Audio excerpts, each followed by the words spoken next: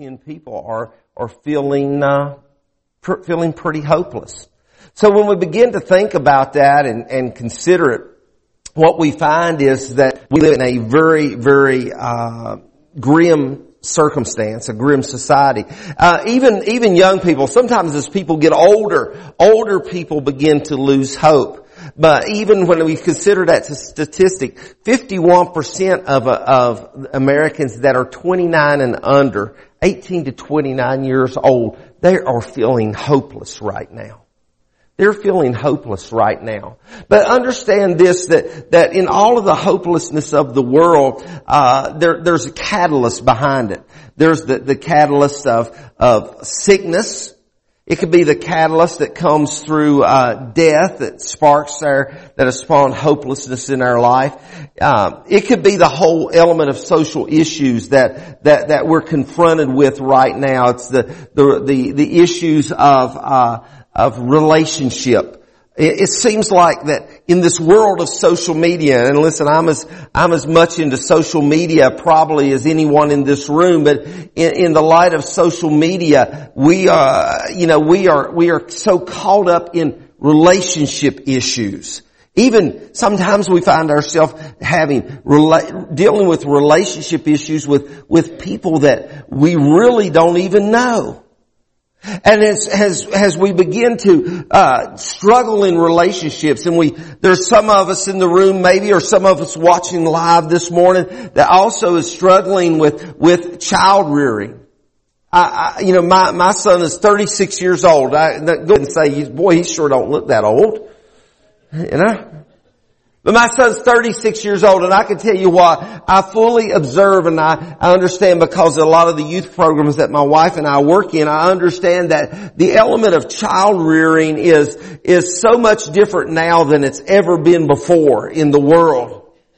Some people are feeling hopeless because of financial strain. We're seeing a period of financial strain, and I'm not saying this to be political by any means, but right now we're seeing a financial strain in America and on this world that we haven't seen in a lot of years. Some of you in this room that are younger, you haven't seen this financial strain because it's been nearly a generation before or since you've last seen the turmoil financially that we're seeing. Health issues.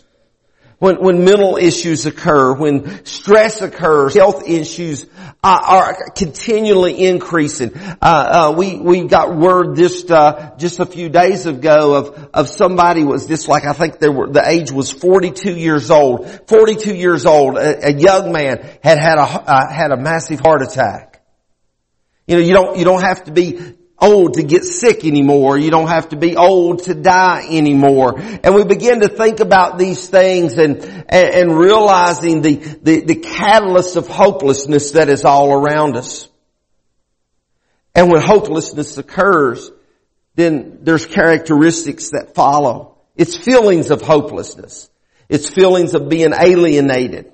It's that feeling of being pushed aside or feeling all alone. And you know what? There's no worse feeling in the world than feeling alone.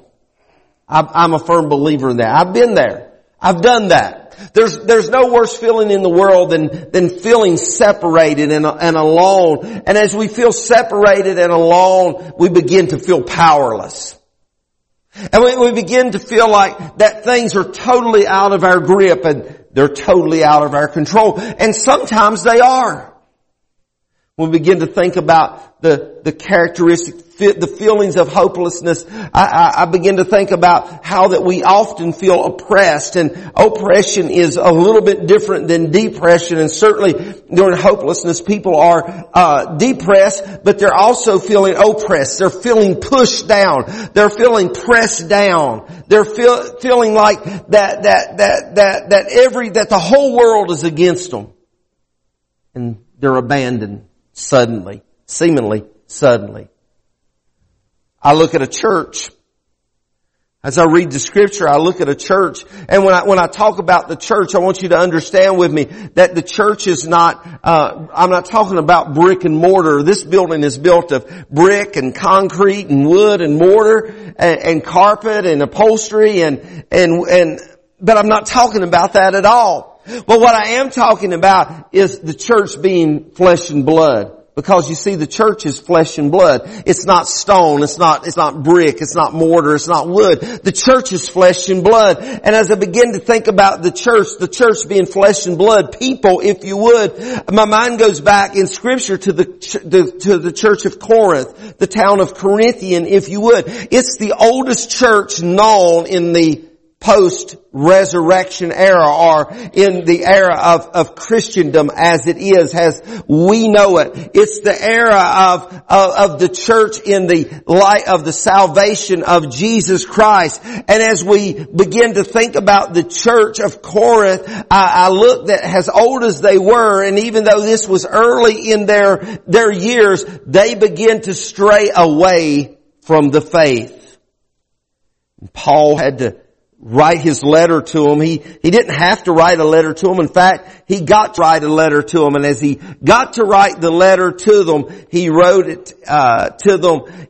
And he began to share with them and to solidify the doctrine of faith that they had over these years. He began to solidify to them that how that Jesus loved them and how that He had died for them, and he begins to share with them how that their hope was in the doctrine of the death, burial, and resurrection of the Lord Jesus Christ. But they had drifted away from all of that. They had forgotten about all of that. They had let themselves become consumed with the elements that was happening around them, even in those early days when everything was still fresh and everything was still new. That church had found themselves beginning to question or to doubt, or in some cases even to deny the resurrection of Jesus Christ. Let me tell you this, without the resurrection, there are some important elements to salvation. The one important element that we first think of is the virgin birth that we just celebrated a few months ago, and we call it Christmas. The second element of our salvation is not necessarily found in the beating that Jesus took, because that was for our healing. But we find that the second element of our salvation is found into the crucifixion. Jesus freely giving His life on the cross that we acknowledged just a few days ago in what we call Good Friday. The element of salvation found in that is the shedding of innocent blood. Jesus' blood was the perfect blood. It was innocent blood, and it was shed. He was shed as a guilty man, though He was not guilty at all. But that cross was for us. It was for our guilt. The third element of our salvation is found in the burial and resurrection of Jesus Christ. Because in the resurrection is where we find our hope. In the resurrection is where we find that Jesus is ministering to us with hope that cannot be purchased or bought by any other means. And when I begin to think about that, the past 2 years during this time of pandemic, when hope has been a lot of hope that once was there. In fact, it's said that it's increased, hopelessness has increased more than 25% in these last 2 years. An increase of more than 25%. And as, from time to time, I've had to speak over memorial services, and families have allowed me to come in and speak to their families as they've lost so many loved ones over these past years. And I spoke in several occasions in cases where lives were tragically lost.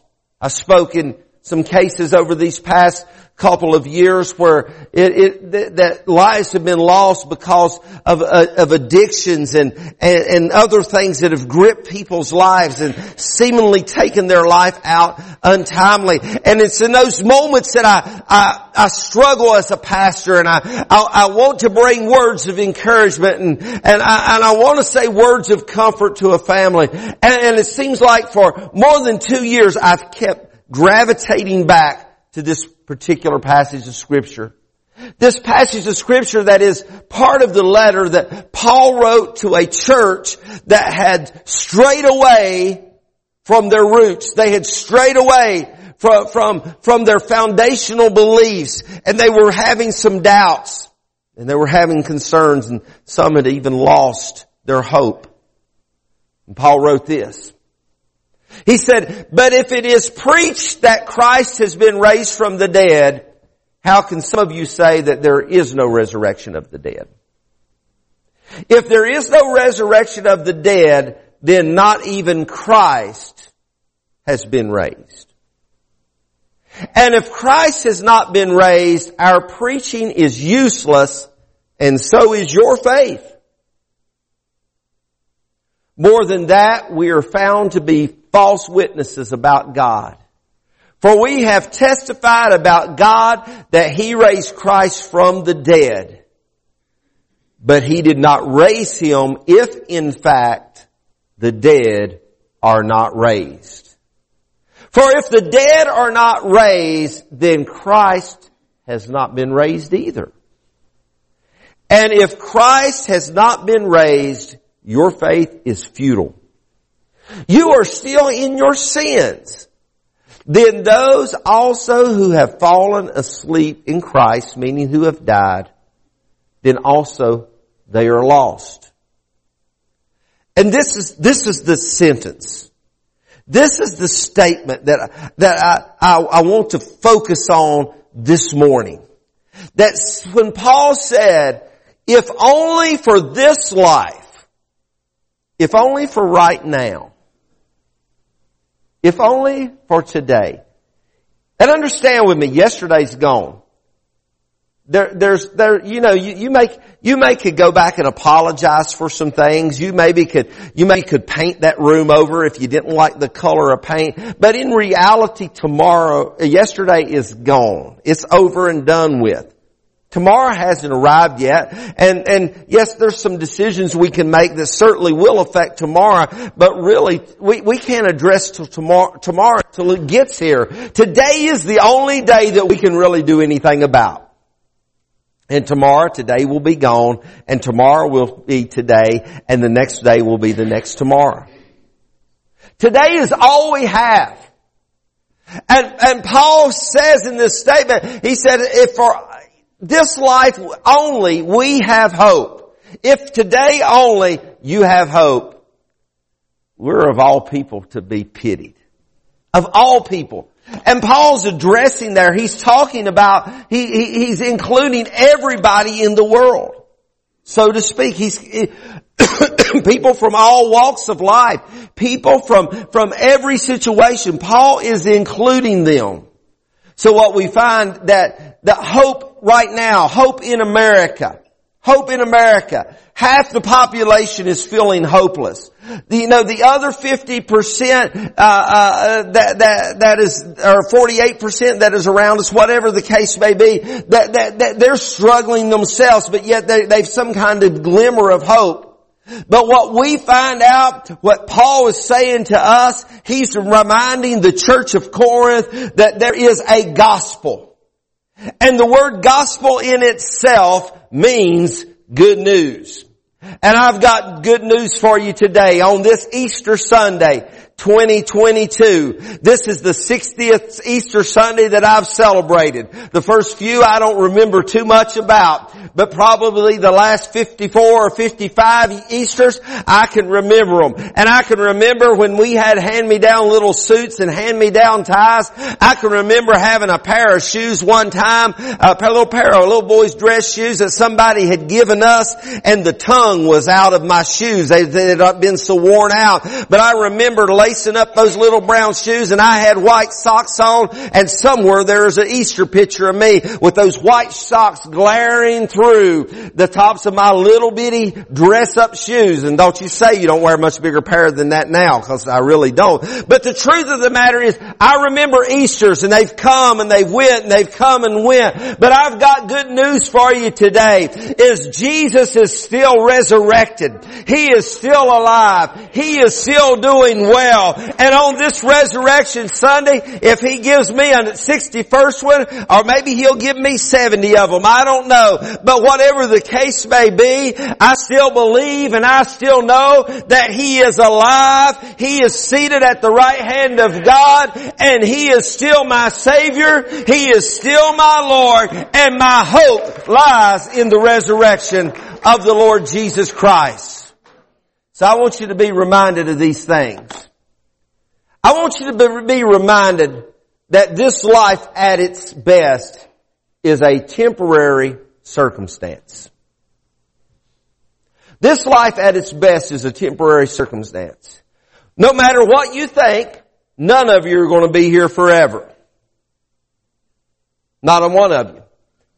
My dad lived to be 90 years old. We talked to somebody yesterday that they said they were getting ready to turn 94, I believe it was. We had a lady that lived just down the road from us that passed away last year. She was 104 years old. You know, you may live to be 100, you may live to be more than 100. You know, we know of people that have died seemingly what we call untimely death. But one thing I want to remind you of today, this life at its very best is a temporary circumstance. We lose sleep. We worry. We sometimes all but lose our mind about what is going on in this world. But let me tell you, it is just a temporary circumstance that you and I are in. This world, and that old song said, this world is not my home. I'm just a passing through. My treasures are laid up somewhere beyond the blue. This is not the place that I'm intending on dwelling forever. In fact, I can see it and I observe it. I still enjoy my life. I still enjoy being here. But let me tell you something. I see this world waxing worse and worse. And I don't mean to be gloom and doom. And I don't mean to depress you this morning. But quite frankly, I don't see this world getting a whole lot better unless it turns to Jesus and turns to Jesus in a hurry. This is a temporary circumstance at the very best. The second thing is don't be alarmed that the systems of this world are failing. In fact, when we read the Scripture tells us that they will. The Scriptures teach us that they will. You know, I said earlier, and I'll say it again, I'm not trying to make it political this morning. I have my preferences. I have my beliefs. Just opinions, just like the rest of you all. Let me tell you something. If your hope is in the Democratic Party or the Republican Party, if your hope is in the independents, which is not a party at all, but if your hope is in that, if your hope is in the U.S. military, and I appreciate if there's any veterans in the room, I commend you. Thank you for serving. But my hope is not in the military. My hope is not in political party. We were in D.C. 2 weeks ago. My hope is not in all of the buildings and all of the pomp and the glory of Washington, D.C. But my hope can be found in nothing less than Christ. And in Jesus Christ is my hope. I still have hope in the resurrection because, listen, the world and its systems are going to fall. Babylon is falling, is falling, is falling. The world around us will crumble and it will fail. It has to. Why does it has to, preacher? It has to because it is ordained and determined in the Word of God that this world will not continue on forever and ever, because there is coming a day that the Lord said, I'm going to go and reclaim that which was mine, and He will step His foot back one foot on sea, 1 foot on the land, and He will declare that time will be no more, and He will declare the world as we know it, His once again. So I can't put a lot of confidence in the elements that are around me, in the government, if you would, and in the systems that exist around me.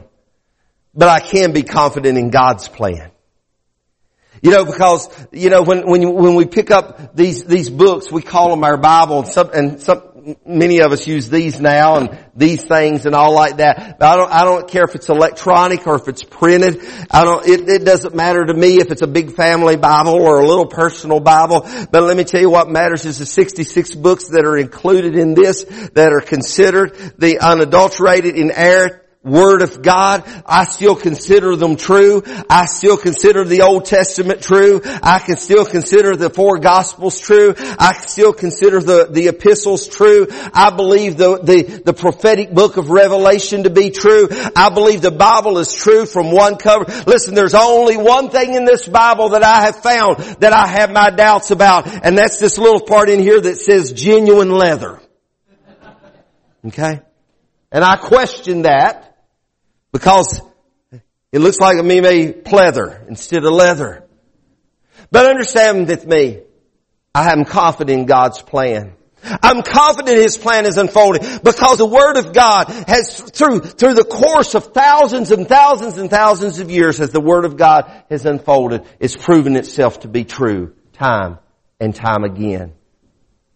Paul wrote this to this church at Rome. He said, who will bring any charge against those whom God has chosen? It is God who justifies. Who then is the one who condemns? No one. Christ Jesus, who died, more than that, who was raised to life, is at the right hand of God and is also interceding for us. Be confident that Jesus, here's the essence of Easter. Be confident that Jesus died, buried, and resurrected, took His place. That doesn't mean that's not speaking of a substitution. It's speaking of taking His rightful position. Jesus died, buried, and resurrected, took His place, and remained seated at the right hand of the Father. See, that's my hope. That's my confidence in this age we live in.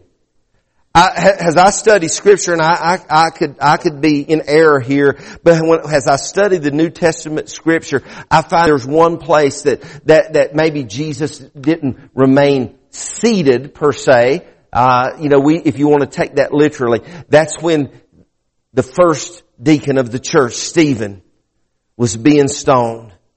I find that Jesus stood up and He took attention to Stephen. He put His attention on Stephen because Stephen looked up and he saw Jesus standing beside the Father. And you know what? I don't know that Jesus has ever stood up for me. I sort of believe He has. I believe He's probably stood up for you a time or two. But whatever the case may be, whether He's seated or whether He's in a standing position, He is still positioned, if you would. He is still located at the right hand of the Father, and there He is making intercession for us. You see, He is in the place that we can't go, that we could not go because we were unworthy, because we have a sinful Adam nature about us. But Jesus said, I'm going to go to the place that you can't go for you. And therefore Jesus is seated. He is positioned at the right hand of the Father for every single thing that I will ever need, including the forgiveness of sin. And without the forgiveness, can I say something? On this Easter Sunday, there's a lot of people will go to cemeteries today. They will decorate graves. There's churches that have probably already had in their church cemeteries, they call it Decoration Day. There's a lot of things will happen. But let me tell you this. Let me tell you. You're not going to get to heaven without Jesus. You're not going to get to heaven with Jesus. It's the only way. In fact, the Bible says if we come up any other way, we would be as thieves and robbers. So my hope is found in Jesus Christ and His righteousness. The Apostle Paul said it this way, and he said it the best. If only for this life we have hope in Christ, we're all people most to be pitied. And again, Paul was speaking to the Corinthian church about the resurrection. He was speaking to them considering that they had faltered in their belief. He was speaking to them because their faith had waned and they were wavering. And I understand that, but to take the scripture into our grasp this morning, I hope that you do believe in the resurrection. I hope that you do believe that the resurrection is the power over death, hell, and the grave. It's through and by the resurrection that we can say, oh grave, where is your victory? And death, where is your sting? But I want you to know, in every other element of your life today, the only real hope that any of us have can be found in Jesus. It can be found in Jesus. I love this lady right here. God's blessed me with a good one. Okay? And she does a lot to help me. She is my right arm, my right leg, my left arm, my left leg, and everything else. Okay? But she has limitations. She can only go so far. But let me tell you something. There is no limitations to where Jesus can take us. There is no limitations in what Jesus can do. His name is power. His name is life. Today, realize that your hope is going to come through and by Him. So today, whatever you're going through, whatever's happening in your life, put your hope in Him. Can I have keyboards, please, Patrick?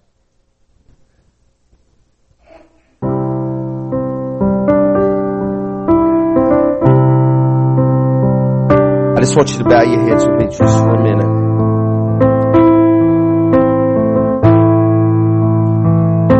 With heads bowed and eyes closed. I wonder, and I'm not a high pressure guy. I'm not going to come get you. I'm not going to call you out. And I'm not going to beg you. But I want to ask you a question this morning in this room.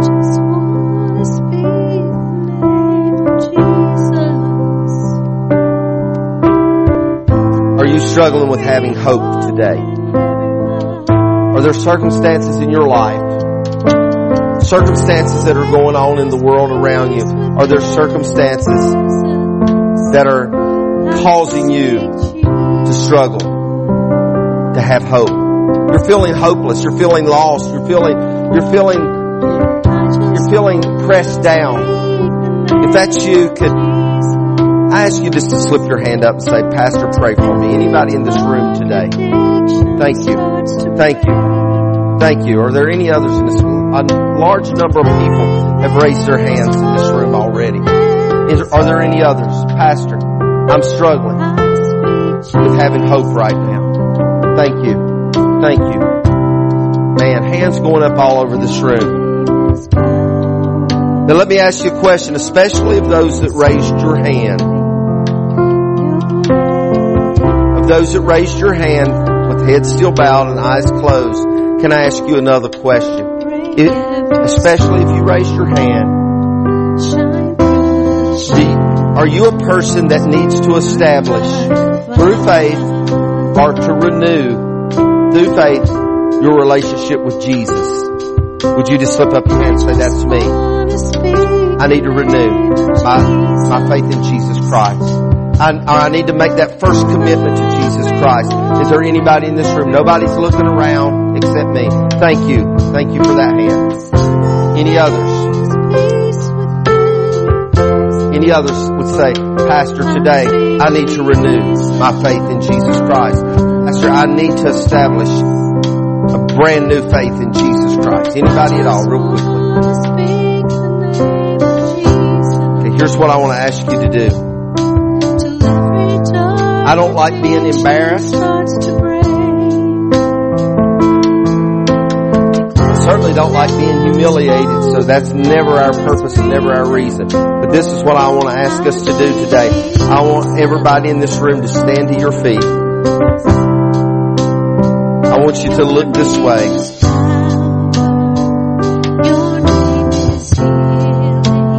And if you're in this room and you raised your hand that you are looking for some hope, you're feeling hopeless, you're looking for some hope. If that's you in this room right now, what I want you to do is, if you're here with somebody, reach over and grab their hand, reach over and grab their wrist, and I want you to bring them right down here with you. If you're in this room and you didn't come with anybody in particular, I want you to find somebody close by you. Just find somebody close and say, come on, so you don't have to come alone. Because we're going to pray and we're going to believe that your hope is going to be restored. Can you join me right here? Listen, we've all been there. We've all been there and we've all done it. Some of you are here. There's people in this room that didn't respond that are dealing with hopelessness right now. If that's you, but some of you responded, you raise your hand. Can you come down here? We're not going to make a spectacle of you, but we are going to pray. Can you join me right now? Right now.